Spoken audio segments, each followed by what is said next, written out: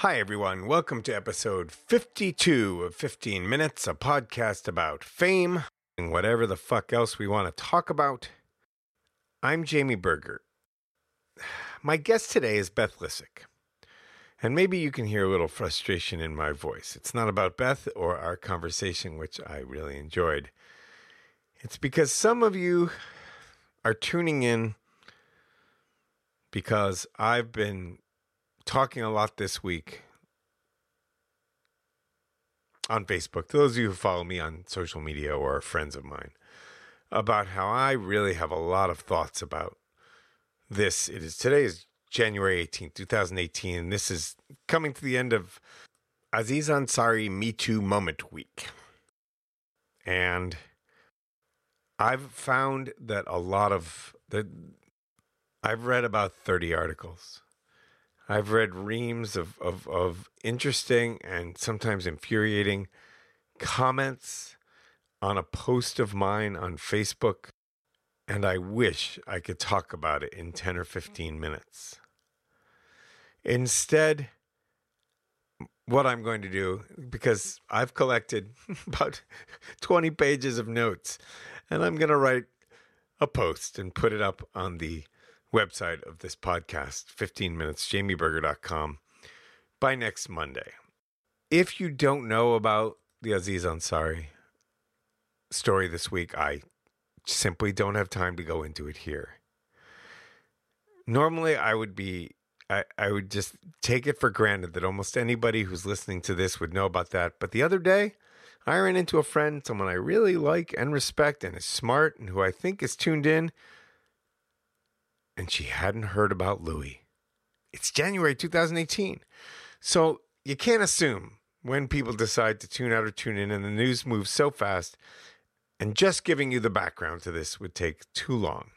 So I'm going to write my little piece about it next week, about the backlashy responses of a lot of men and some women, and about how those responses and the pro Me Too and how this is appropriate for Me Too to talk about responses from some men as well, and the backlashy responses from some women as well, and how the way that people have responded to this story this week also has a lot to do with age as well as gender, and the amount of agency and responsibility that women have or don't have based on this piece, and whether someone was wrongly exposed is not my issue.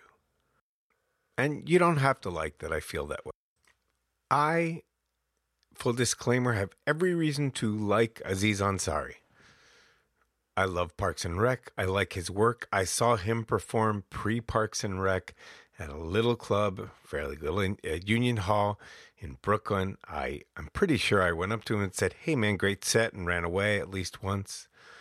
But I also feel that no, his career won't be ruined.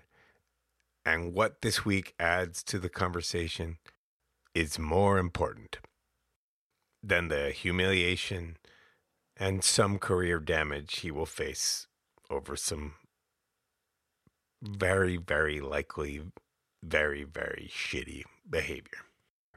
But here I am starting to go into it, and I'm not going to. If you want to read, I'm going to start by writing about the New Yorker short story Cat Person, and leading up to Aziz, and talking about some things that haven't been talked about this week, such as very much the role of a famous person. Not just a powerful person, not just a man, but the role of a famous person in how hard it is to say no. And there's a lot of talk about this week that is very, very useful about the way men are raised and conditioned. But I think from my own upbringing, the way women are conditioned and raised by mothers and fathers is something that I don't think is the place for men to really talk about. I mean, talk about, sure. But in my upbringing, the girls were raised to behave a certain way, and the boys were raised to behave a certain way. And the only way the boys in my school got sex was to not take no and keep going. And the only way that girls, even if they wanted sex, got it was you're supposed to say no a few times first. And I know that mothers were raising girls that way, even the most liberal mothers were raising their girls to keep that moral upper hand. And some of you right now might be thinking I'm saying that to rationalize my own behavior in high school. If anything, it's the opposite. I'm bringing it up because I'm bitter, because I was raised by a good feminist and I took no as no in high school. And in later years, some of those girls were like, I really liked you. We could have had sex, but you didn't push it. And I don't regret those choices at all. But maybe it makes me feel like men who don't respect no need to be held a little more in account. Maybe I'm a little bitter. And maybe I'm a little upset that the girls who liked me weren't taught to say so. But one last note, because I'm just not good enough to put this pithily and succinctly enough to start my podcast, I will send you, because I did the fucking homework this week, I will send you to the best thing that I've read. 3 pieces.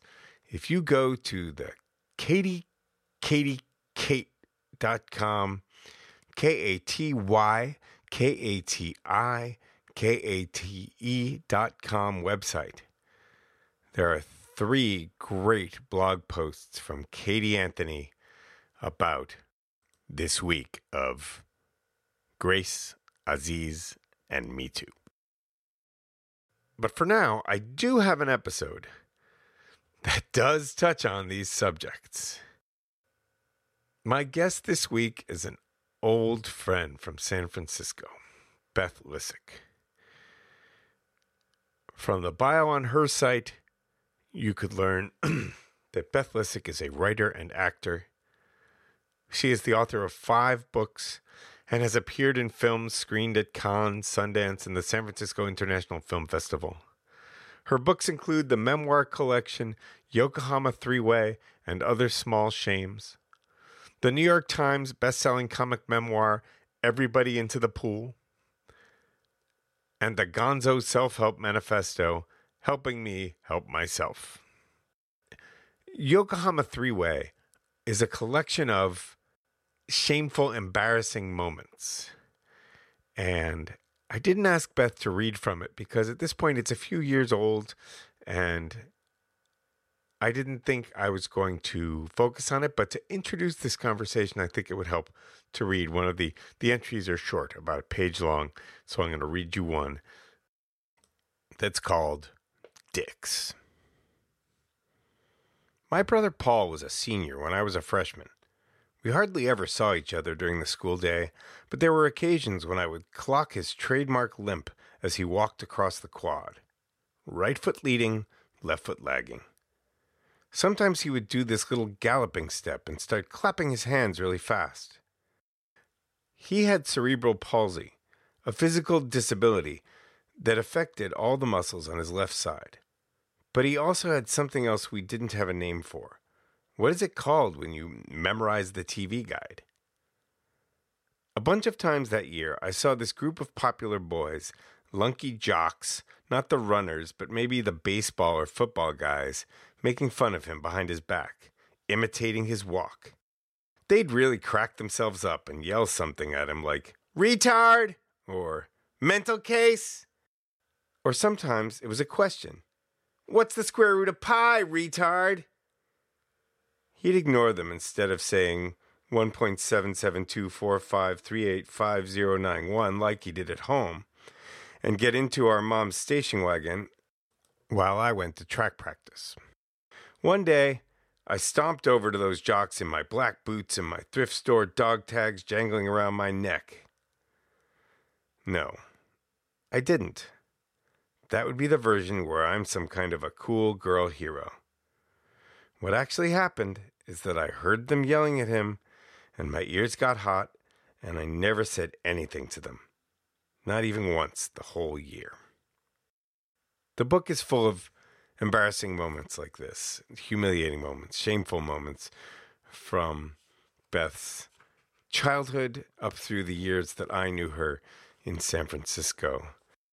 What we have today is part one of our conversation, in which we talk about pretty much everything but fame that was on our plate to talk about. And in the second half of our conversation, which will be episode 53, we talk about career and fame and the novel she's working on.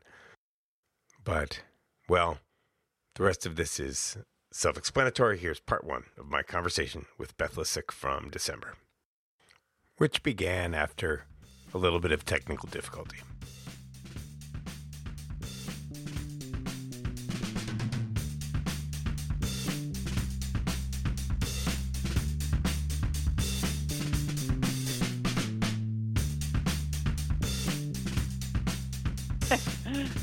And is it Beth Lisick? It is me. I think we are recording just fine. Oh, good. I like to test the patience of all the guests before we start. Just kind of livens everything. Yeah. Yeah. You know, keep them on their toes. See what they'll put up with. I knew I knew if anyone, you would understand. I was thinking this week that it doesn't feel like that long since I've spoken to you. But it has been. 10 plus years. 15. Oh my God. Yeah.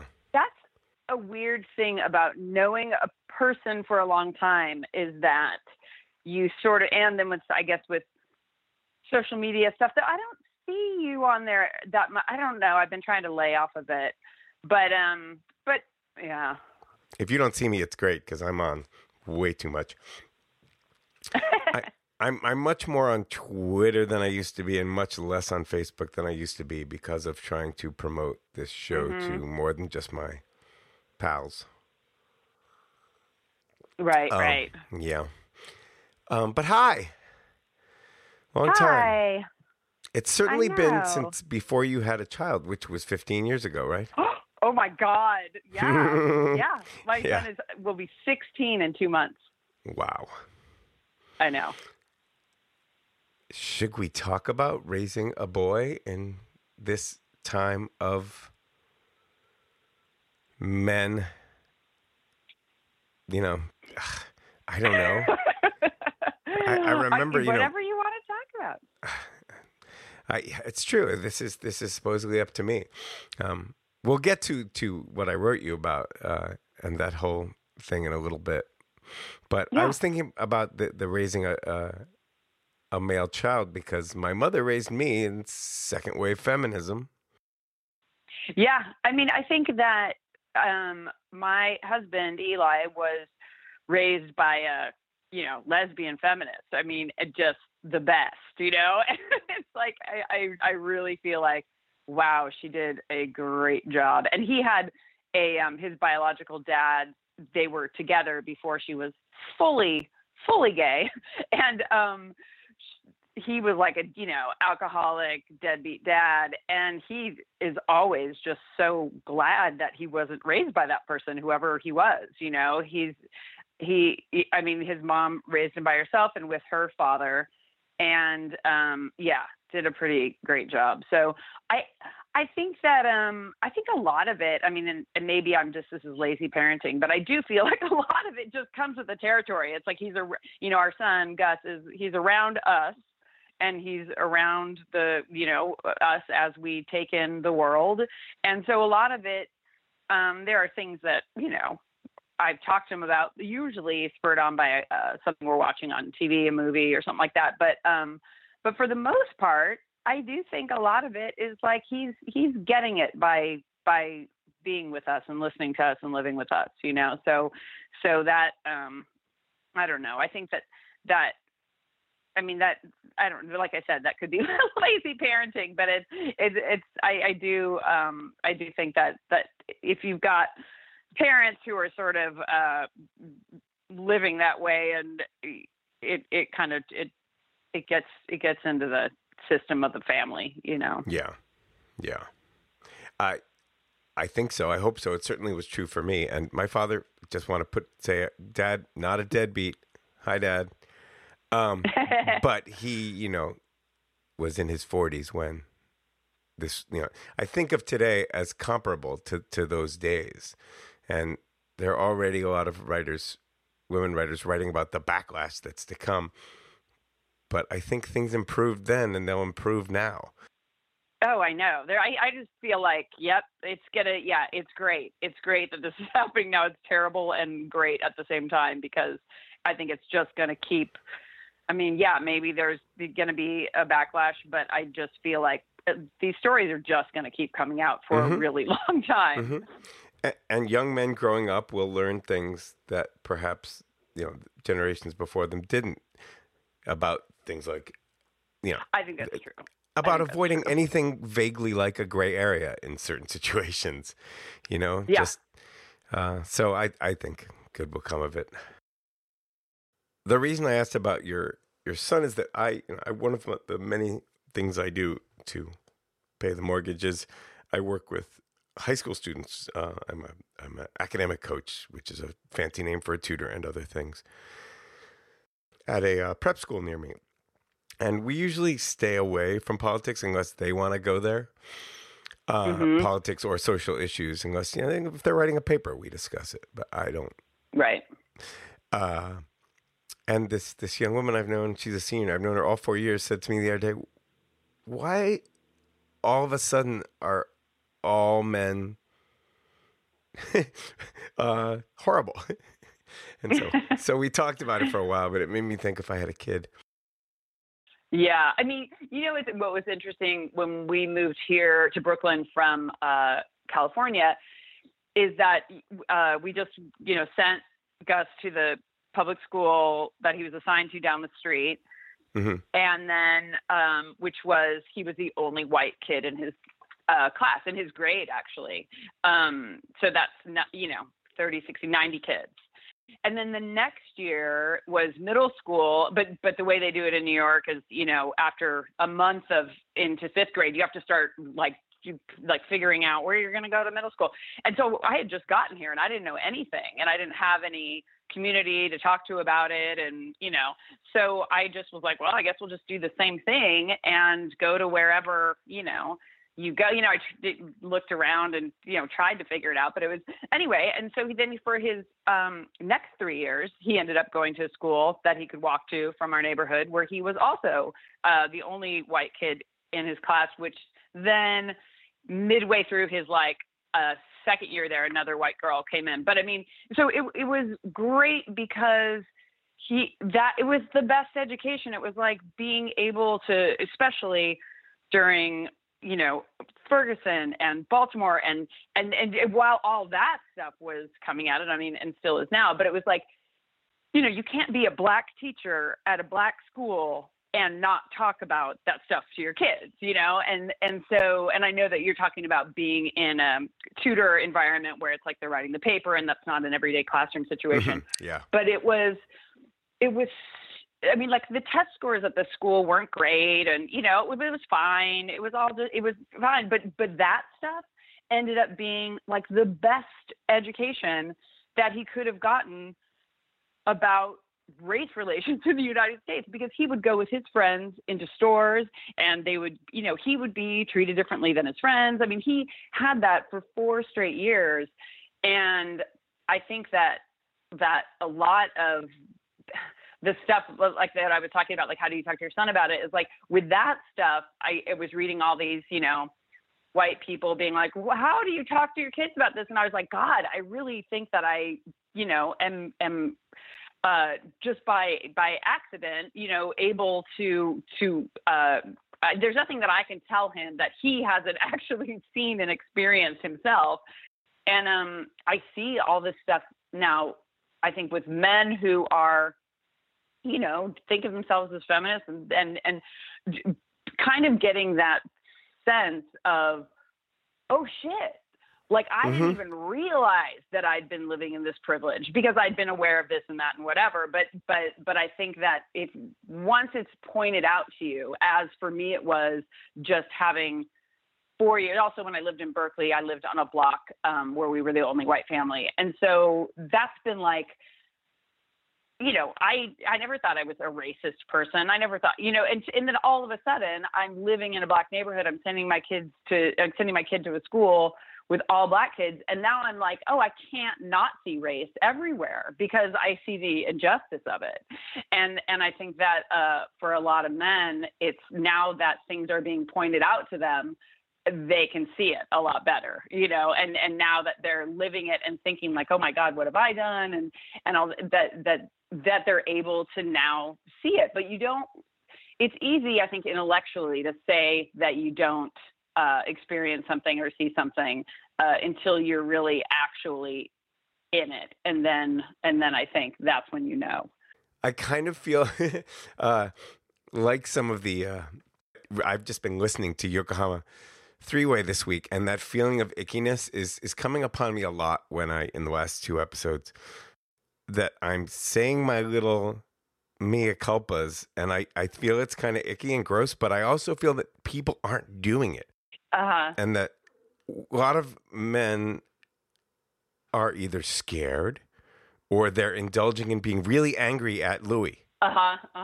Instead of saying, it's like saying I'm not a racist is a silly thing to say instead of exploring how you might be. Exactly. That I feel like men are either afraid to explore it or they aren't. And that's what made me think of the story I told last week about making a stupid comment about somebody's picture on Facebook.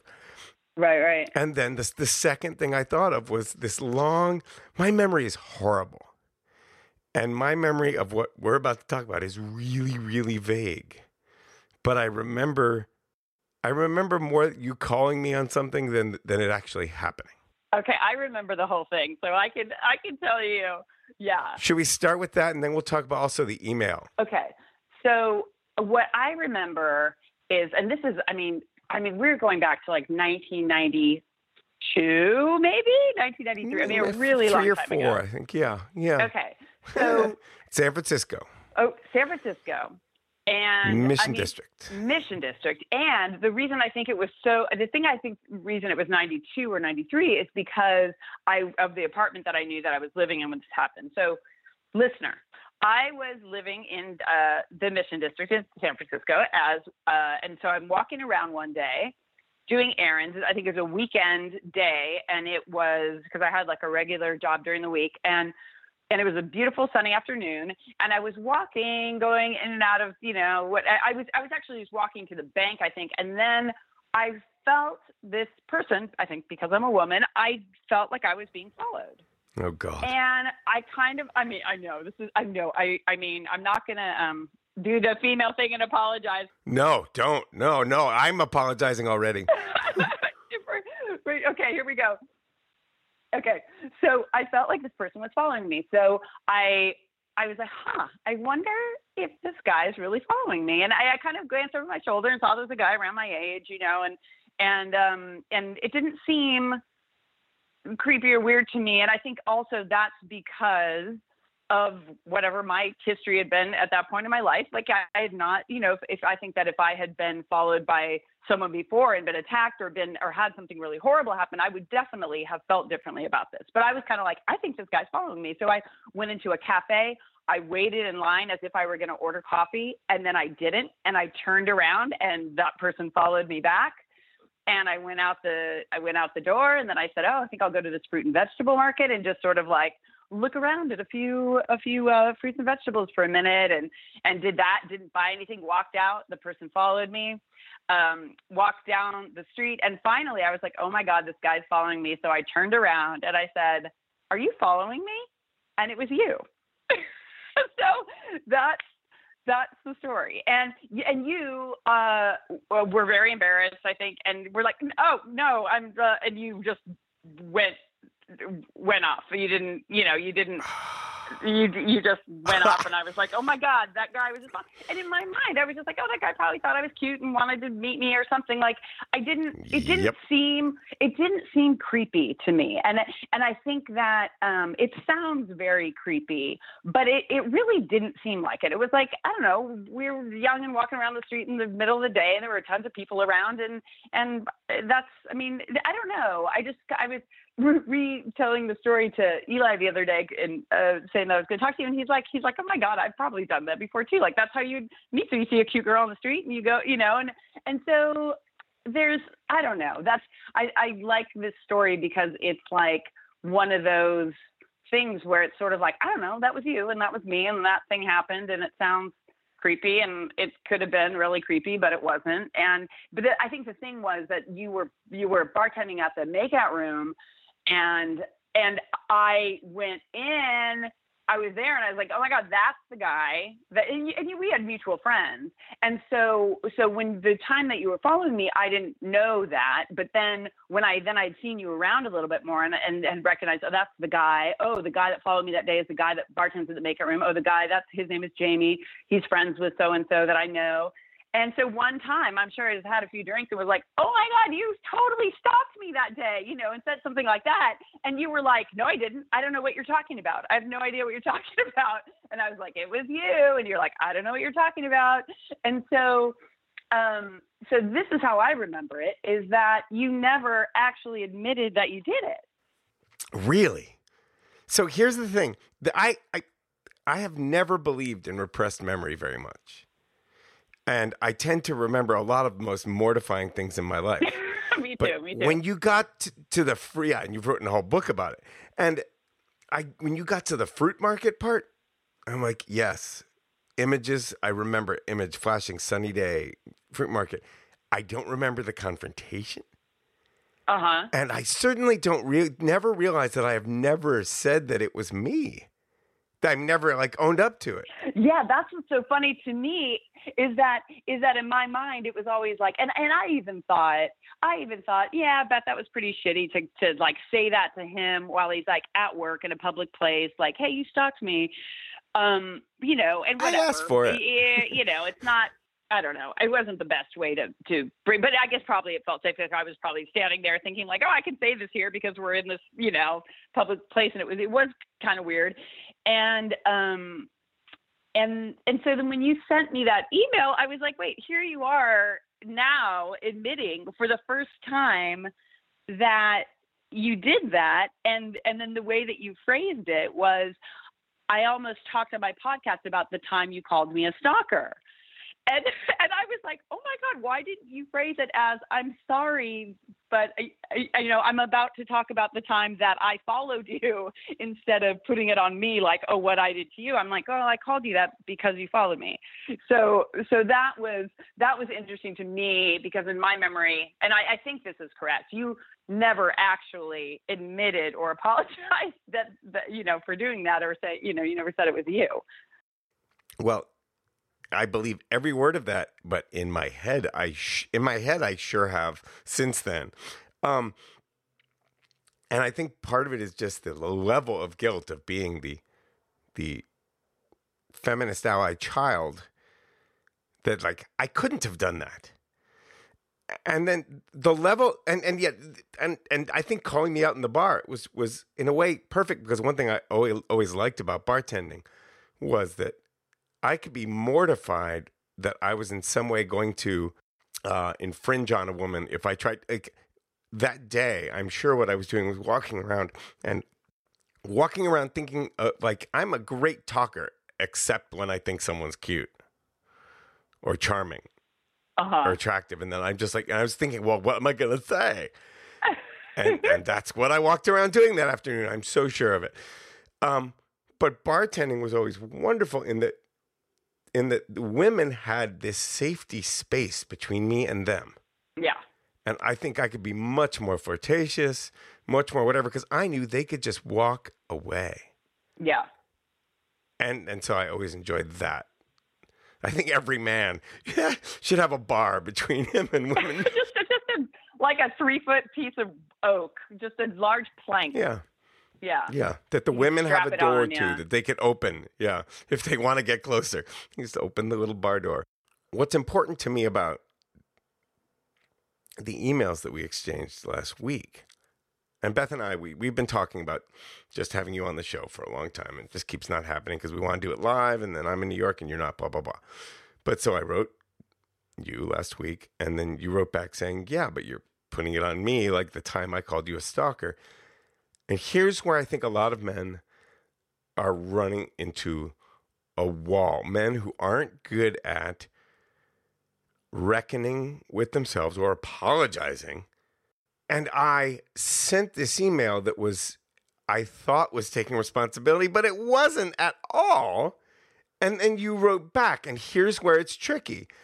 That men, me, we have to hear that if we offer what we think is an apology for something, there was an etiquette expert from the Times on the radio last week, and the first person I've heard saying this is suggesting that men, if you feel like you really did something wrong back when, contact that person if you want. They might say, I don't want to hear from you ever again. Or they might say, oh, I don't even remember that happening. But make the effort and accept their response. The trick is that your response can trigger a defensiveness. In me, it was immediately like, wow, look at the way I misused language there, because that's just the state I'm in these days of wanting to take responsibility. But men, I feel like a lot of men, and it could be women too, but right now we're talking about the world today, and men can be like, yeah, but I just apologized. Right.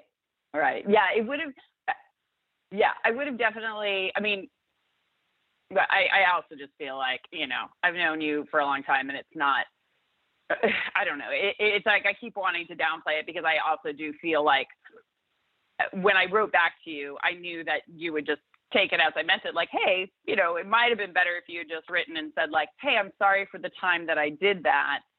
And do you want to talk about it? But, and so, but I know what you're saying. Yeah. It's like me writing back and being like, whoa, check out the way you phrase this, man. I think it does. 'Cause it's like on your part, you were reaching out in a way and you thought you were doing a thing. And so I could see how it would be, you could be you could have been defensive about it, because in your mind you were like, all right, hey, let's talk about this. And then I was saying like, oh, look at your, sentence structure, basically. So, when I do honestly believe that your intent, was to apologize and then to just set it straight and talk about it.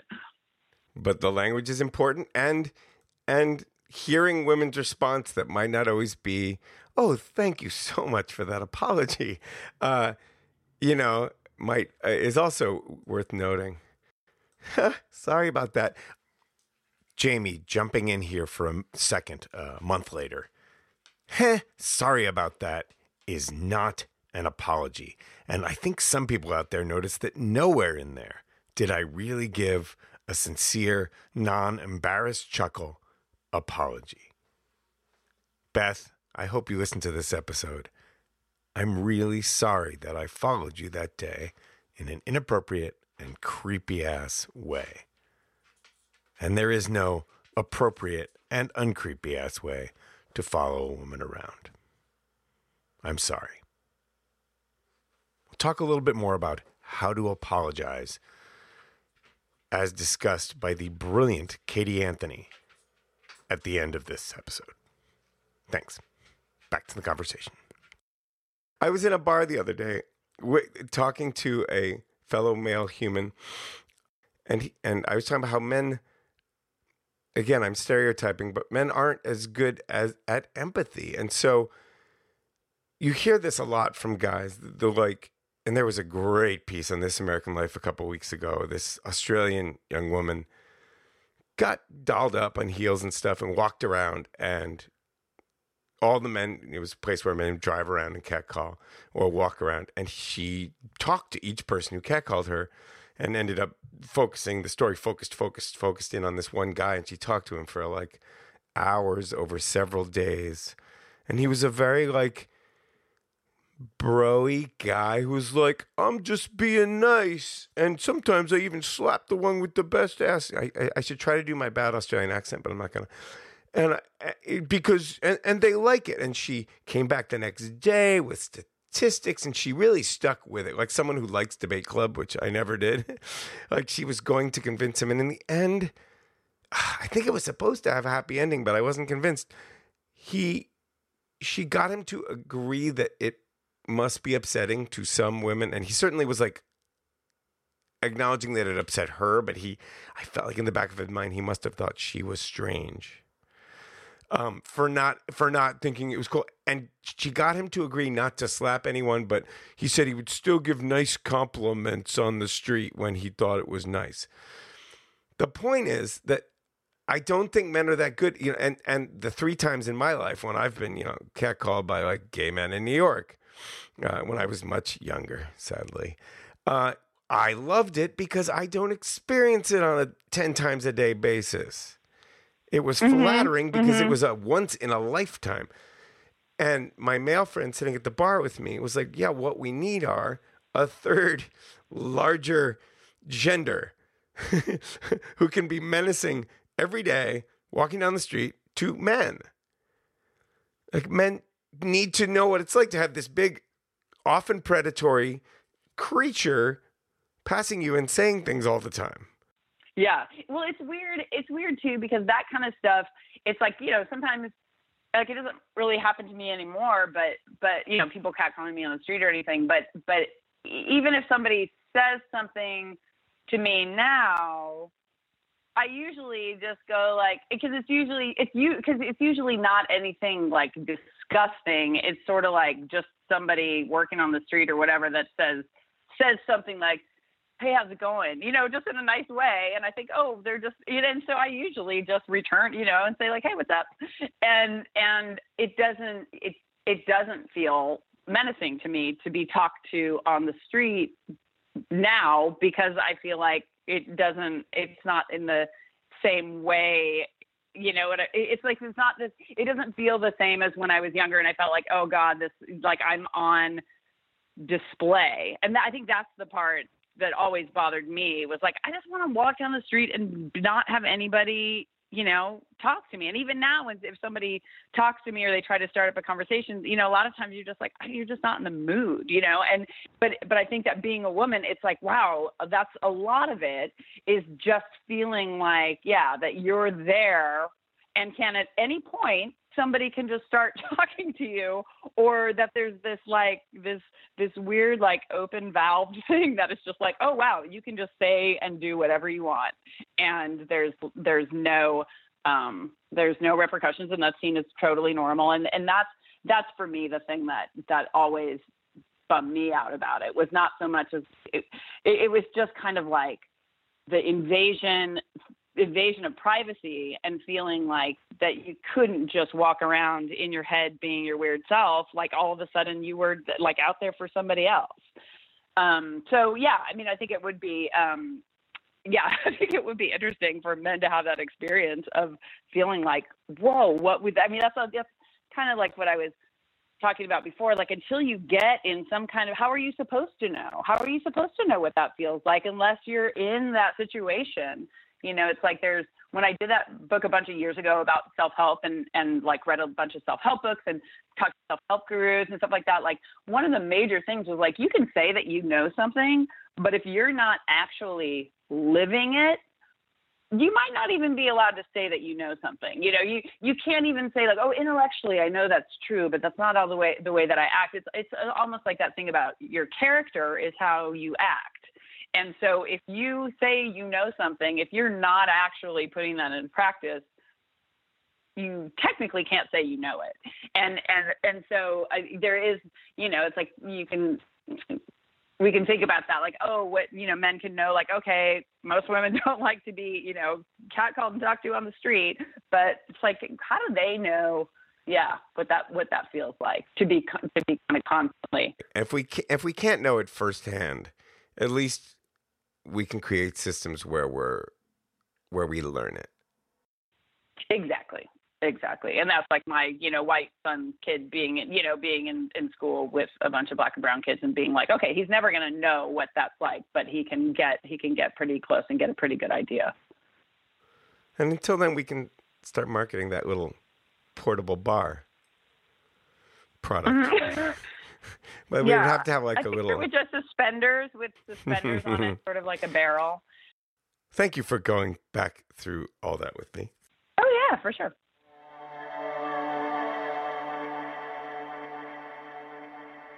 If you want to learn more about how to apologize, especially in the Me Too era, Katie Anthony, who I mentioned before, of the Katie Kate site, has a really funny and powerful and actually useful guide to apologies that you can find by going to Katie Kate, KatyKatikate.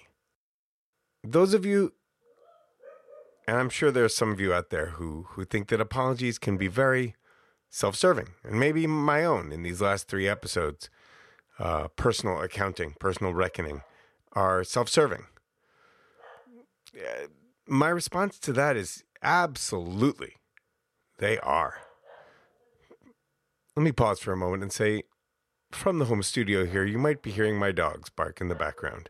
That's because my dogs are barking in the background. Apologies are self-serving, but is there anything that wrong with serving yourself if it's helping someone else as well, if it's doing some good in the world? I'm a big believer that there's no such thing as altruism. That people do good things because it makes them feel good. And one of the good things that especially men can do these days is to specifically and clearly, and you see it was very hard. I didn't do it right at first. Apologize. And what the heck? I'm going to read you a little bit of what Katie Anthony says about how to do that. Because at the end of her piece, she has a nice little list of how to apologize. It's a really funny piece. All right, let me find it here, scrolling down. This was a last second decision to do this for you guys, for you. This is a gift from me to you. All right. How to apologize. Where the fuck is it? It's on here somewhere in my 20-page document. Here we go. This is the end. You have to read the whole thing to really understand it. But 1, identify what you did wrong. 2, take full responsibility for what you did wrong. 3, express understanding of the impact of what you did wrong. 4, communicate genuine remorse for what you did wrong. And 5, make a promise or plan to do better in the future or demonstrate that you value this person. And then she writes, shit, that was a lot of information. But you heard me, right? And you probably know this already, right? And that little list comes at the end of a long series of examples of people doing it the wrong way. If you'd like to know more about Beth Lissick, you can go to bethlissick.com, BETHLISICK.com, or you can tune in back here next week at 15minutesjamieberger.com, 15minutesjamieberger.com, which you can listen to just about everywhere podcasts are found, like iTunes and SoundCloud. And we will have part 2 of our conversation, in which we talk about her work, her writing, and I will lead in with something that Beth Lissick inspired me years ago as one of the creators and hosts of the Porchlight storytelling series in San Francisco. I got up and told a story that ended up being about the only complete piece of writing I've ever done in my life. And I've been milking it for 15 years, so I'll read it once more next week. It's called Peep Show, and it's not a metaphor. I hope you'll tune in. Thank you for listening. Ed Patnode is the engineer. This is 15 Minutes. I'm Jamie Berger.